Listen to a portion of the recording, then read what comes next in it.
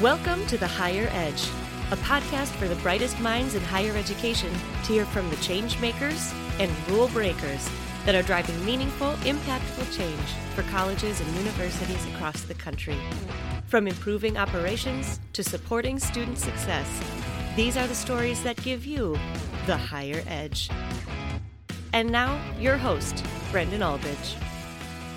Hey everyone, and welcome to The Higher Edge.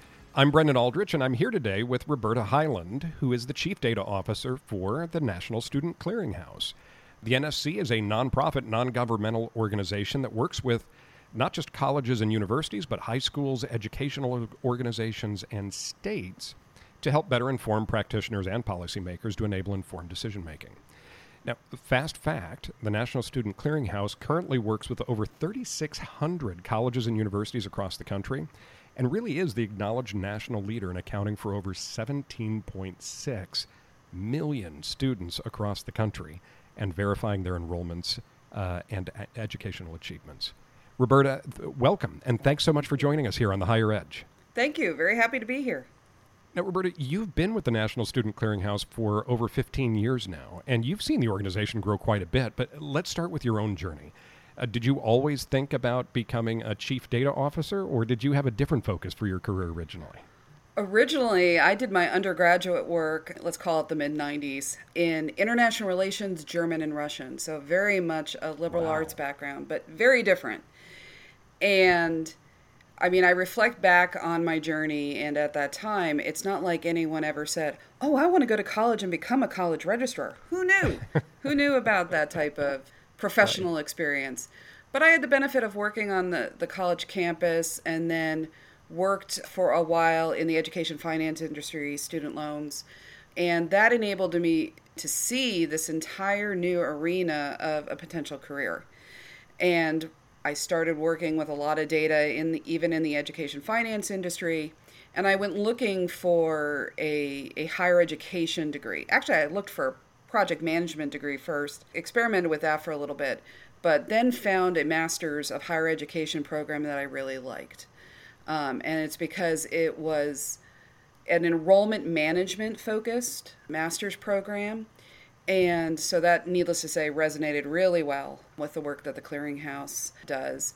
And so I moved from the education finance industry over to the Clearinghouse and working with data. And that's how I developed my passion. I've done a variety of different roles at the Clearinghouse, ranging from the supervisor of customer service, obviously, to my current position as chief data officer. I spent a lot of time in the research services area. That built my knowledge of data, but it really became my passion working with data. And so here I am as a chief data officer.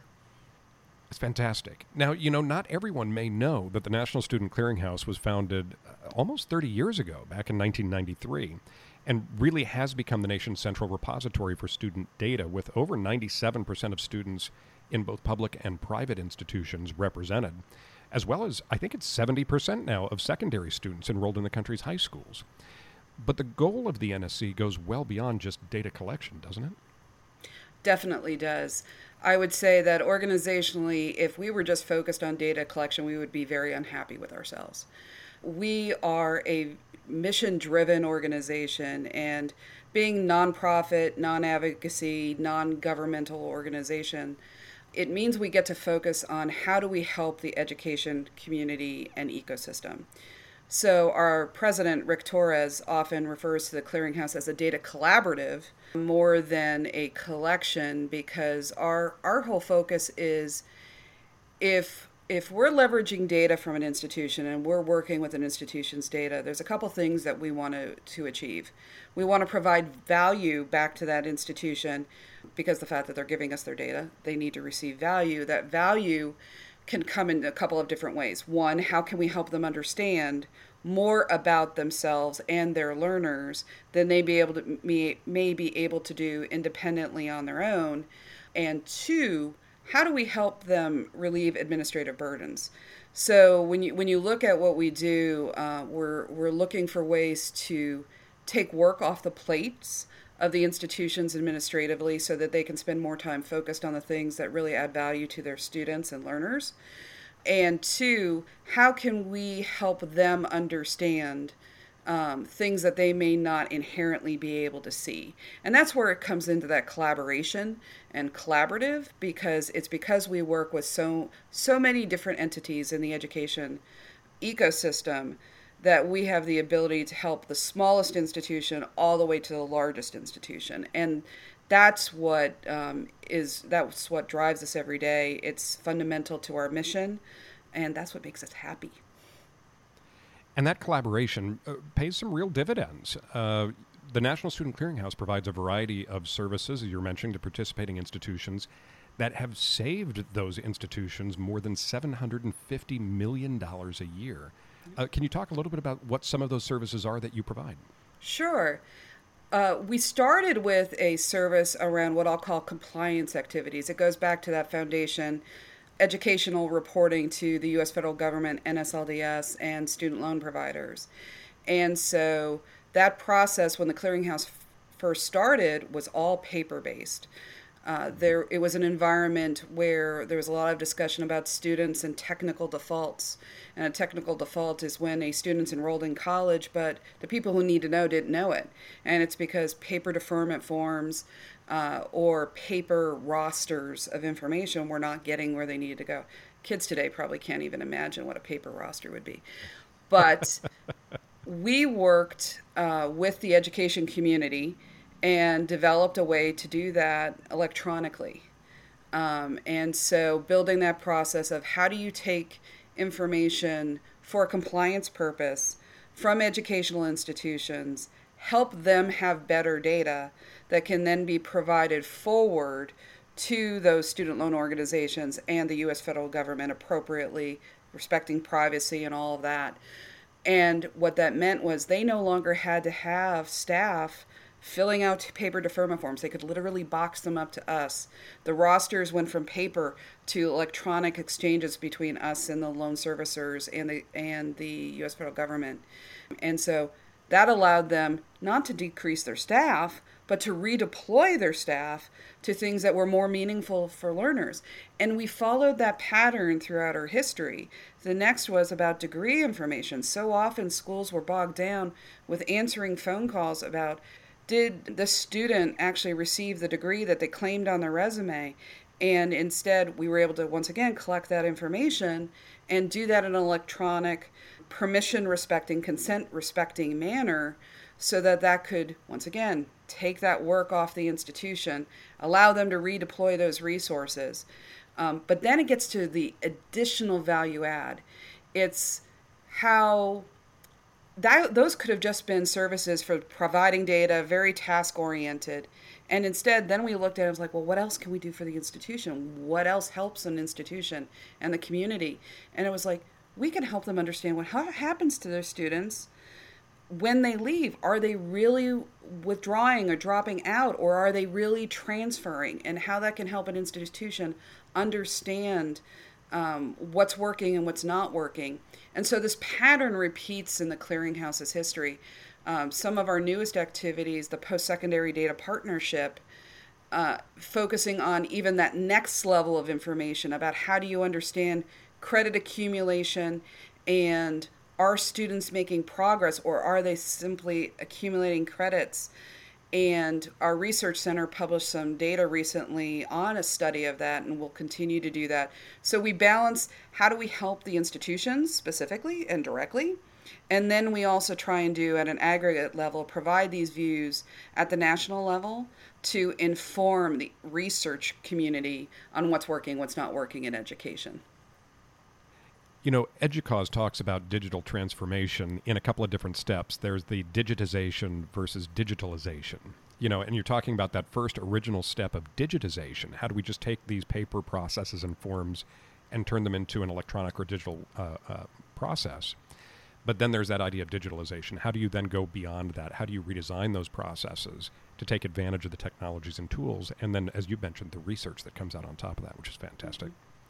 Now, as we both know, institutions across the country really are individually distinct, whether it's by size, culture, mission, or focus. How does the NSC incorporate the distinct identities of your member institutions into the work that you do? I would say it starts with the fact that we're mission driven. So when you're mission driven and you're focused on a diverse ecosystem like education, from the smallest institution to the largest institution, from the least resource to most resource, and you say in your mission you want to help them all, that's fundamental to acknowledging the fact that they're different. And we want to support them all. We don't want to say, oh, we're only going to provide services that apply to the elite. So the way we look at our services is we try and provide a path for the institution to grow at the pace that they can. So for example, going straight to something like, oh, we have this great API for you. Some institutions may be like, oh my goodness gracious. So instead, we follow a methodology that sometimes you can see in our transcript services as an example. So we call fast, faster, fastest, that progression. So it can start with something simple that it relieves administrative burden for the institution by giving them an interface so that those students can log in, place the order, we handle the credit card. The institution still has to provide the transcript, and they can upload it, or they will do the mailing and then roster that it's been sent. All those types of ways to still fulfill that request. But we've relieved some administrative. They don't have to worry about the credit cards and the credit card fees and all that good stuff. So that's easy. That would be relatively easy. The next stage enables some more automation in it, some more electronic transmission to deliver those transcripts. And then fastest is that type of integration. But by giving those steps to the institutions, you really get to embrace the entirety of the diverse education community. Because while in the education system, sometimes we're like, oh gosh, every school's different. That's the beauty of the U.S. education system. It's diversity. Sometimes it can be a challenge, but ultimately that's also the strength of our system.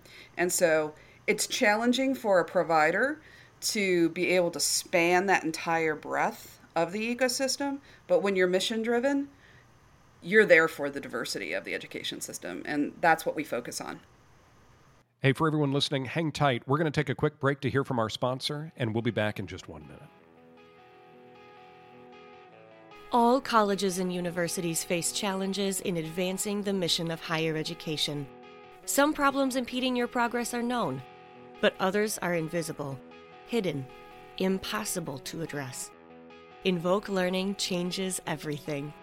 Built on revolutionary technology that's light years beyond anything you've seen yet, our leading-edge data platforms and deep analytic solutions give institutions of higher education some real-life superpowers to support the entire student journey. Ask questions you never imagined could be answered. Get unprecedented insights that lead to mission-impacting action. What's holding you back today from taking your mission further tomorrow? Find out and discover just how far you can go. Contact Invoke Learning at www.invokelearning.com. Invoke Learning. This is education empowered. Thanks so much for listening to our sponsor. Let's get back to the show. You know, there's something that you've mentioned several times now that I think is so important, is that idea of mission-driven. I know that I worked in a number of industries before shifting over into higher education. It was one of the things that really stood out to me about higher ed was I'd never really worked within an organization that had as many people who were as mission-driven as higher ed. No matter what your role was, it seemed like you had this focus on how that role was going to improve operations or support student success. Mm-hmm. And so now you've talked about the mission-driven focus of the National Student Clearinghouse. Talk a little bit about how that shapes the way you work with institutions compared to other organizations.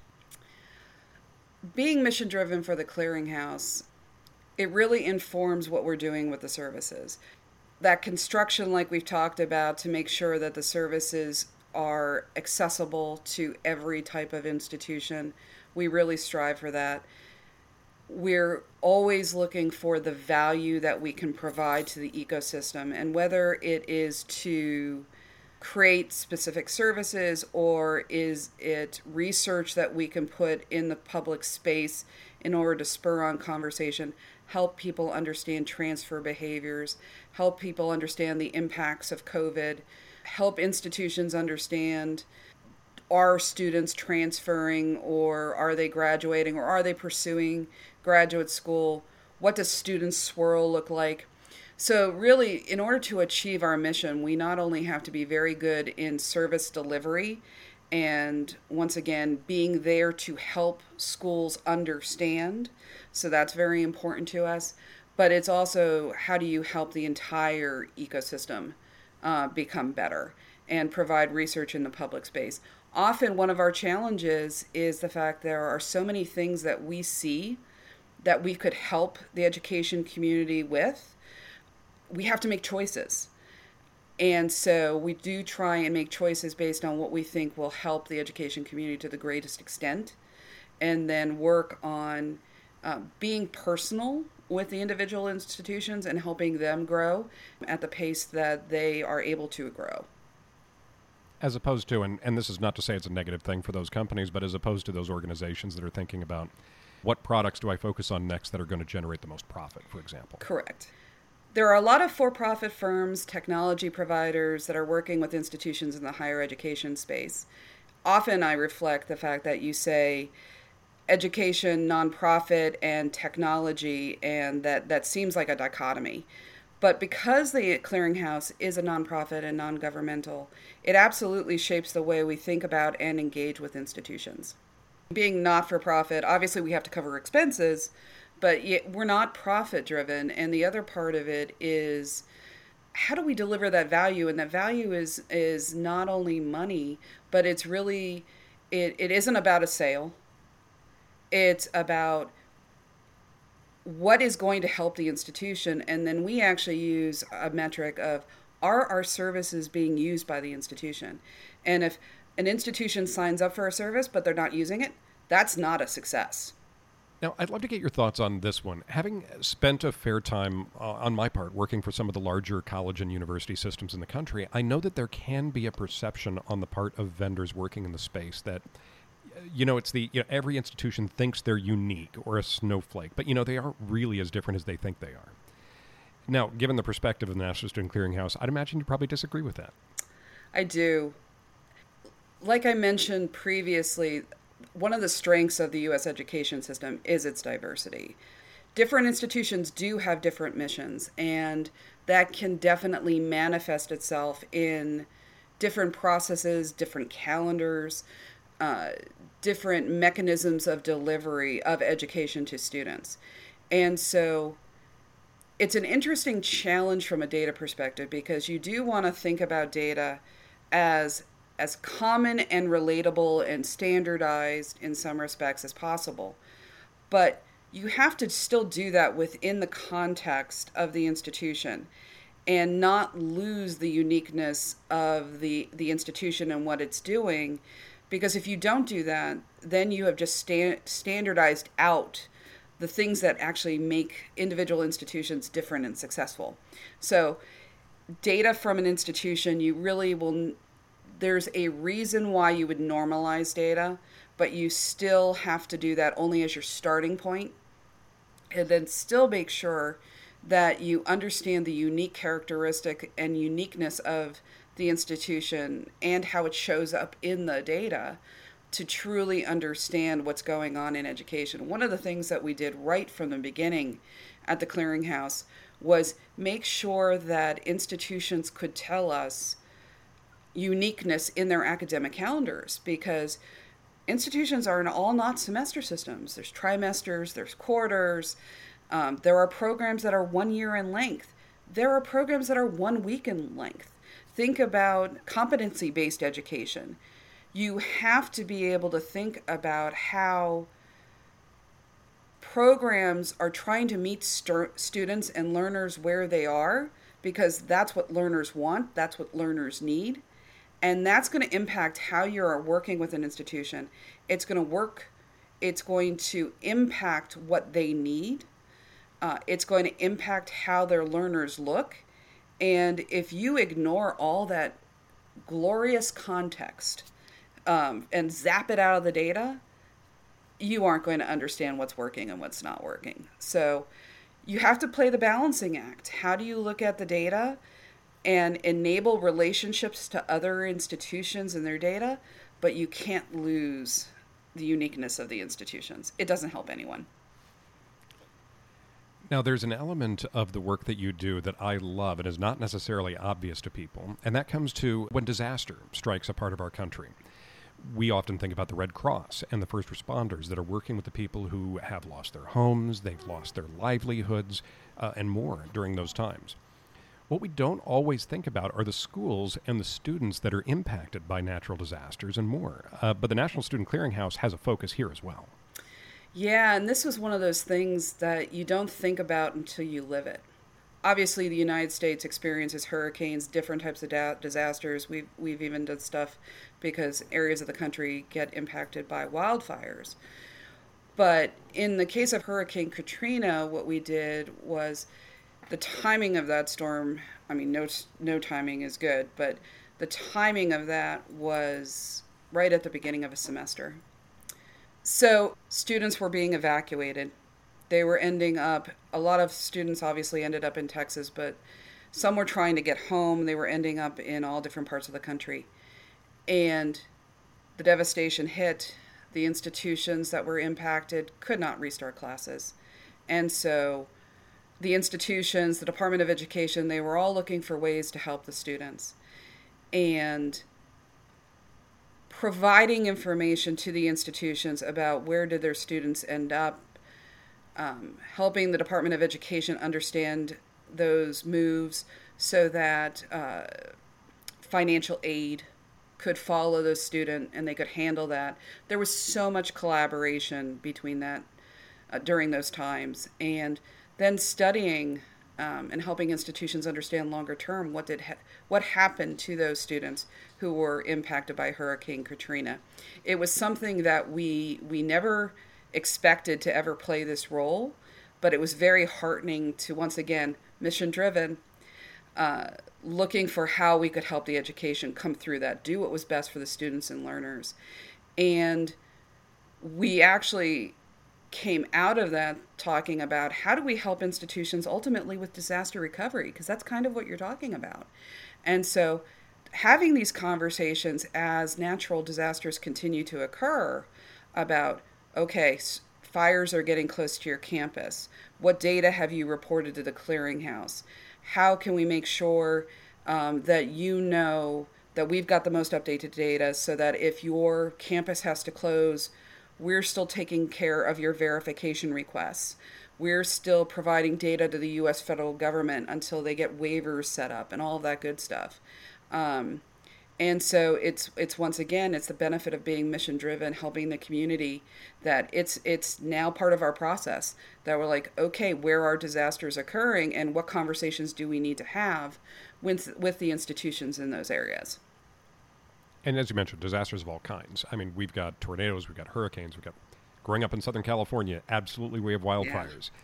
Yeah. And it really is kind of a, and not meaning to draw too much of an analogy here, but kind of a no student left behind. Let's make sure that we don't lose track of any of our students who are being impacted by a disaster like that. Yeah, the same way we've talked about the impacts of COVID and does that create a lost generation? It's a similar parallel that you don't want there to be a lost population or cohort of students because they were impacted by some type of disaster.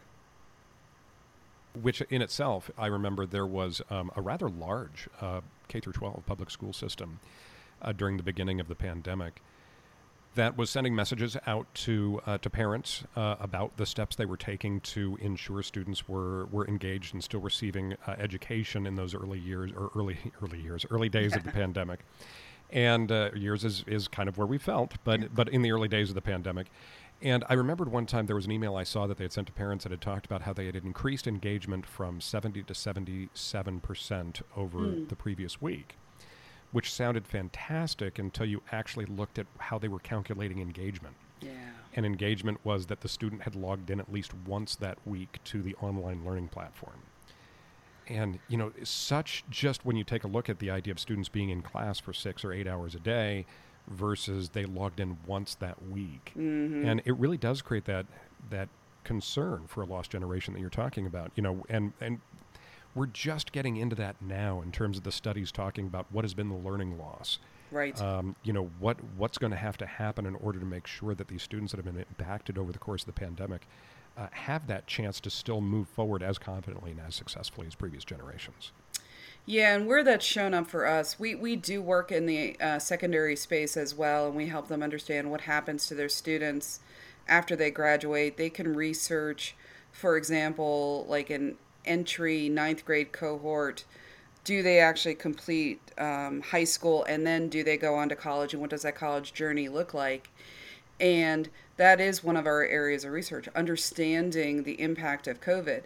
Are fewer students making that transition from high school to college? If they enter college, are they not staying as long? Are they not? And so it's all longitudinal research, so you watch it obviously as time passes, but even those initial indications of what's going on with learners as they progress or as they disappear, it's why we want to get the information out there as quickly as we can, because that's how you can more quickly impact the learner. Understand if there's an opportunity to intervene and say, we do have a path for you. We can get you back into the fold and you can be successful. Because the long-term impacts, if we don't do that, are probably not cheery.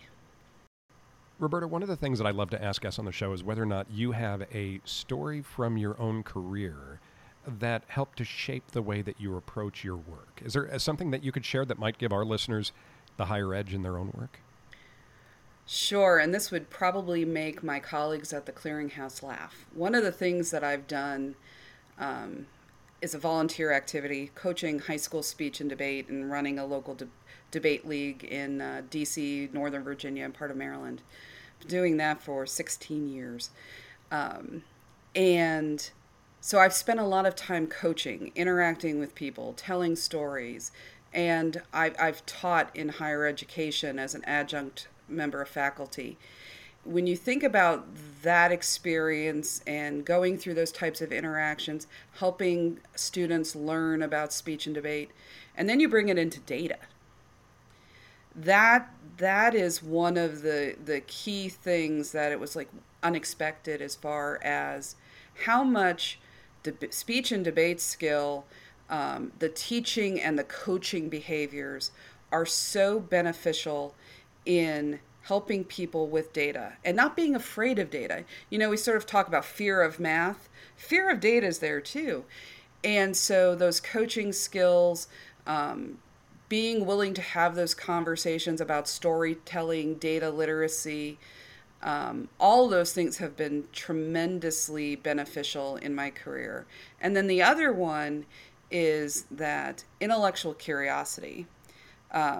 This is probably also a joke in some respects that I'm sort of the poster child for intellectual curiosity, because I'm always asking questions, so I'm always looking to learn. But I'm also always looking to help other people learn and come along that learning journey with me.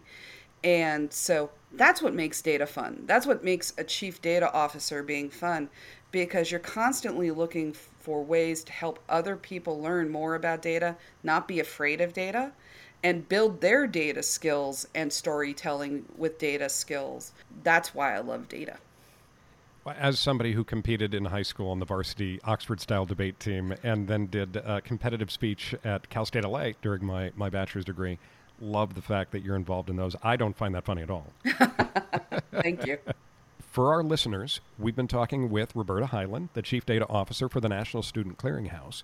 Roberta, if there are listeners that would like to reach out to you with questions about today's episode or to continue the conversation, what's the best way for them to reach out to you? So they can reach out to me via LinkedIn or my Clearinghouse email address, which is Hyland, which is spelled Hyland, at Student Clearinghouse, it's all one long word, .org. And are there any specific resources that they should know about or websites that they can go to learn more about the National Student Clearinghouse?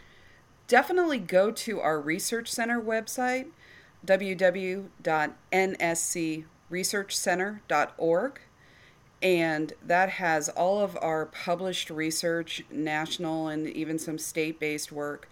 Great information there. And then the Clearinghouse website, www.studentclearinghouse.org, is also a great resource about all of our services. Well, Roberta, such a pleasure to have you on the show. Thanks again for coming on and being a guest with us here on The Higher Edge. Thank you very much for having me. Hey, and for everybody listening, I'm Brendan Aldrich, and we'll talk soon. Thanks for listening to The Higher Edge. For more, subscribe to us on your favorite podcast platform, leave us a review if you loved the show, and be sure to connect with Brendan on LinkedIn. Know someone who's making big changes at their higher ed institution that belongs on this podcast? Drop us a line at podcasts@thehigheredge.com. The Higher Edge is sponsored by Invoke Learning in partnership with Westport Studios. Views and opinions expressed by individuals during the podcast are their own. See how Invoke Learning is empowering higher education at invokelearning.com.